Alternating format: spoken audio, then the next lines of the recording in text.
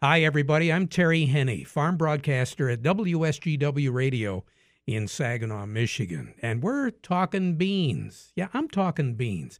Michigan beans, a staple for a lot of farms for many, many years here in Michigan. And I want to be talking beans with a guy that knows a little bit about beans. He's been involved in the bean industry for a long, long time, and now he's the executive director of the Michigan Bean Commission. Hey, Joe Kramer. How you doing this morning? I'm doing well, Terry. Thank you for that introduction. I hope that doesn't make me sound too old. Well, me either. Joe, let's talk a little bit about why we should be talking beans.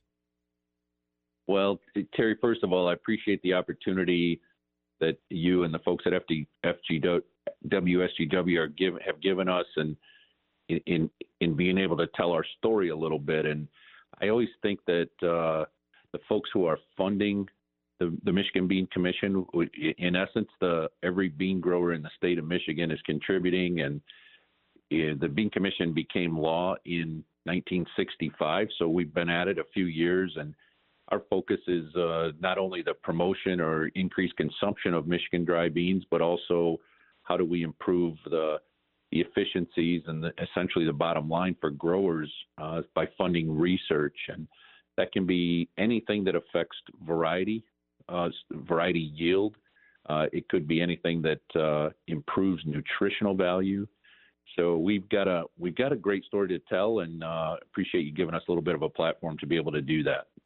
Dry beans were always a big part of agriculture in Michigan. And then we did see a decrease in planted acreage. We saw the acreage shuffle over into other parts of North America. But now over the past few years, and it takes a little bit of time, we're finally beginning to see the dry bean industry moving back into Michigan. We've got some hurdles to jump over. And, of course, when you take a look at what's going on right now, Joe, with the prices, especially after the first of the year, we're seeing a lot of pressure. Our growers are taking a look at corn. They're taking a look at soybeans. They're taking a look at wheat, a lot of other crops, and they're saying, hey, I can make some pretty good money. And, you know, as we talk over the next several weeks and months, we're going to be talking about the bottom line when it comes to raising dry beans. But obviously it all starts with seed availability. Some growers, they really do like their favorite seed because it's done well for them. Let's talk a little bit about seed here in Michigan. Sure. I think your earlier comment, as we saw that acreage shift, essentially could fall under the heading of risk management. So we have a flood in 1986, for those of you that can remember back that far. And I think that got the attention of a lot of canning companies and said, we need to diversify our acreage so we're not dependent on 6 or 7 counties in the state of Michigan to produce all of our beans for us. So you saw acreage move west, especially into the Mindac growing region, where they were already growing a fair amount of pinto beans, but it became part of risk management. And over the years, risk management became part of our seed production program too. Terry, farmers in your neighborhood, right around your home, and elsewhere in the state, produced the bulk of Michigan's dry bean seed. It was managed through Michigan Crop Improvement Association, and there were certified seed growers that essentially provided the seed that the entire state used. But the disease pressure that was created, or pressure on that crop, eventually forced that toward particularly Idaho, which had some pretty stringent seed laws, some rules and regulations there that Western seed became the go-to, and over the years,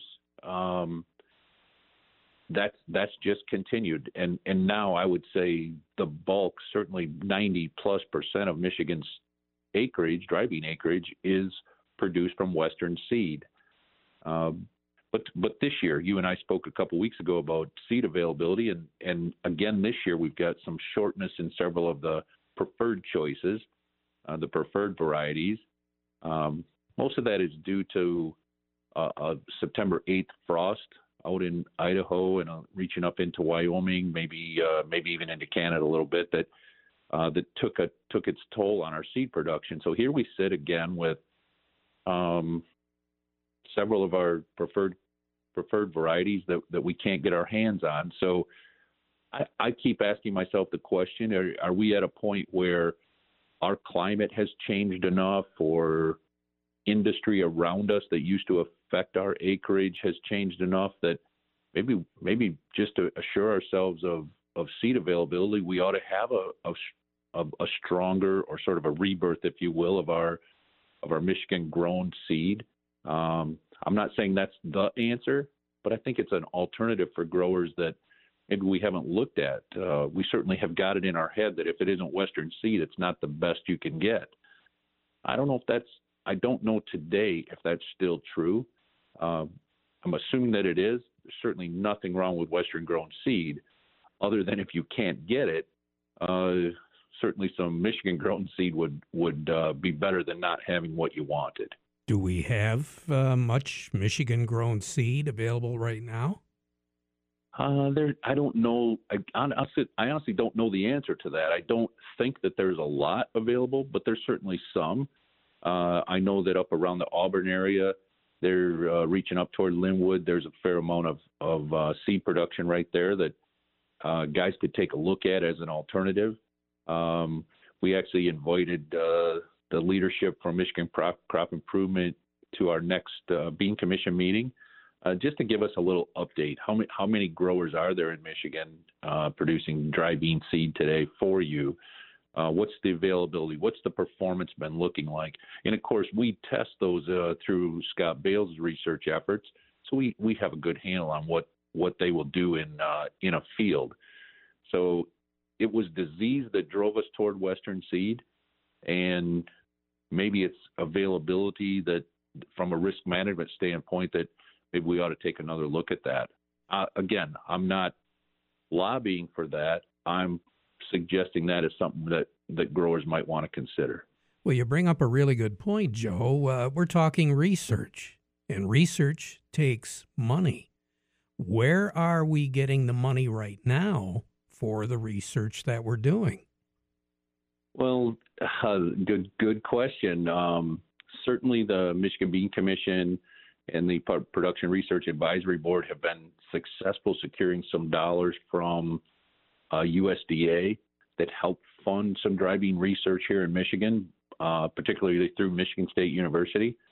But all of the public universities that are doing dry bean genetics research, whether it's Colorado or North Dakota State, Michigan State, Nebraska, they all derive funding for those programs through royalties on seed sales. So it's another great way to drive some dollars back into those programs. And of course, like everything, every program could use more dollars. So we've seen some great varieties come out of Michigan State over the years. We have had, up until last July when Dr. Kelly retired, we had the premier breeder right here at our own land-grant university. And of course, we're going to miss Dr. Kelly in his many, many, many years and contributions to our industry. But Michigan State was, in my opinion, wise enough to replace him. We've got Dr. Francisco Gomez that's filling that hole that Dr. Kelly created when he walked out the door. But he's left us with a lot of good research on the shelf, if you will, and Dr. Gomez is going to continue that. We can see or encourage or help support those projects with seed sales and royalties that come back into that program. And of course, the Bean Commission is going to continue to try to garner dollars for those folks as well. We're talking beans with Joe Kramer, Executive Director of the Michigan Bean Commission. And this guy, when you mention the Bean Commission, what role is the Bean Commission taking on right now in order to enhance the opportunity to do more research? Another good question, Terry. We try to set priorities annually, and we discuss the priorities annually that give us the roadmap for the next 3 to 5 years as best we can see in that crystal ball. So in March, it's usually historically been the first week in March. This year it's going to be March 17th. We have what we've always called our research priorities roundtable meeting. We invite growers from all over the state to sit with us and talk to us about what's working on their farm, what isn't working on their farm. The discussion takes place amongst their fellow growers. It's my favorite meeting of the year because the guys always fascinate me with some of the what I'll call minor little things that they do differently from the next farmer to improve their yield. You kind of see their ears perk up a little bit and their eyes open up a little bit when they hear what one farmer's doing that they hadn't thought about yet. And so I think through those discussions, we set our direction. So we're currently in phase 2, which would be our second year of updating our fertility recommendations. There's a third phase to that, and Scott Bales, our dry bean specialist, will manage that research. So right now, our industry research effort here is focused on fertility and how have today's genetics changed, and how should we be adapting our fertility to those changes? And we're going to know we continue to learn about that, and we will going forward. At the same time, we're working on a flower project. As you know, we've been working on it for quite a while. COVID has set us back 6 or 8 months, I would say 9 months, on some of that capability, but we continue to believe there's some opportunity there. And we actually have a third grant that we're working through right now that's just a communications grant. How do we better tell our story to the consumer? So we've got 2 or 3 things going on right now, and I would say fertility is the closest relationship to the seed that we have at the moment. I'm real curious when we talk about the research and we talk about what the demand is of our customers, what are they looking for? And then, of course, you mentioned the virus. Are we researching different types of dry beans and how they might be more susceptible, easier to work with when we make our flour and some of the other dishes that we're thinking about? Yeah, for sure. And I've learned so much about that just watching this project over the last few months. But, you know, the private sector also has an investment in the edible bean milling industry. Our friends at ADM have spent millions and millions of dollars and are doing a great job producing flour. We're trying to complement that, if you will. We're working with some newer, not newer, but different milling techniques that, at least so far, I've had the opportunity to eat some pasta some black bean pasta that was generated through this milling technology that, boy, oh boy, you just can't tell the difference between the texture in your mouth and the taste of this black bean pasta versus regular pasta, wheat pasta that we're used to eating. But the nutritional fortification is significantly better. So we're pretty excited about where that's going. We think the demand will continue to grow. You and I have talked about the plant future, plant-based protein, the various kinds of diets that are out there today that feed right into increasing bean consumption, and we're really excited about where that's going. COVID has got people like you and I eating at home more. Our families are cooking, I would say, in my case, cooking better, thinking healthier. I think we're typical, so we end up with a consumer base that beans just really fit in well with. So I'm frustrated that it's that we've been slowed down by COVID on our flower project, but COVID has probably done more for bean consumption in around the globe really than anything that we've done over the past 30 or 40 years. So I don't know the percentage that our industry is up, but I think across the board you could conservatively say 20%. And be pretty close in terms of bean consumption. So we're pretty excited about where that is and where it's going. We're just, like I said, we're discouraged that it's taken a while. And again, we bring the circle back around to the beginning. It's all about the availability of seed and the opportunity of a producer to raise a crop. So seed sales, what are we looking at? How are producers going to know? But one thing, I'm real curious. You've mentioned Scott Bales a couple of times. Is he readily available to us? I mean, can we chit-chat with him if we wanted to? Absolutely. Terry, Scott is just a bundle of energy. He's a wealth of knowledge, even at what I think of as a really young age. But yeah, we're really excited to have Scott on our team, and his phone number is all over our website. His email address is on our website. I can get that to you if anybody wants to reach out to me. But yeah, Scott is extremely responsive. If he doesn't know the answer, I'm so impressed with his ability to get the answer back to me, and it usually takes about 10 minutes.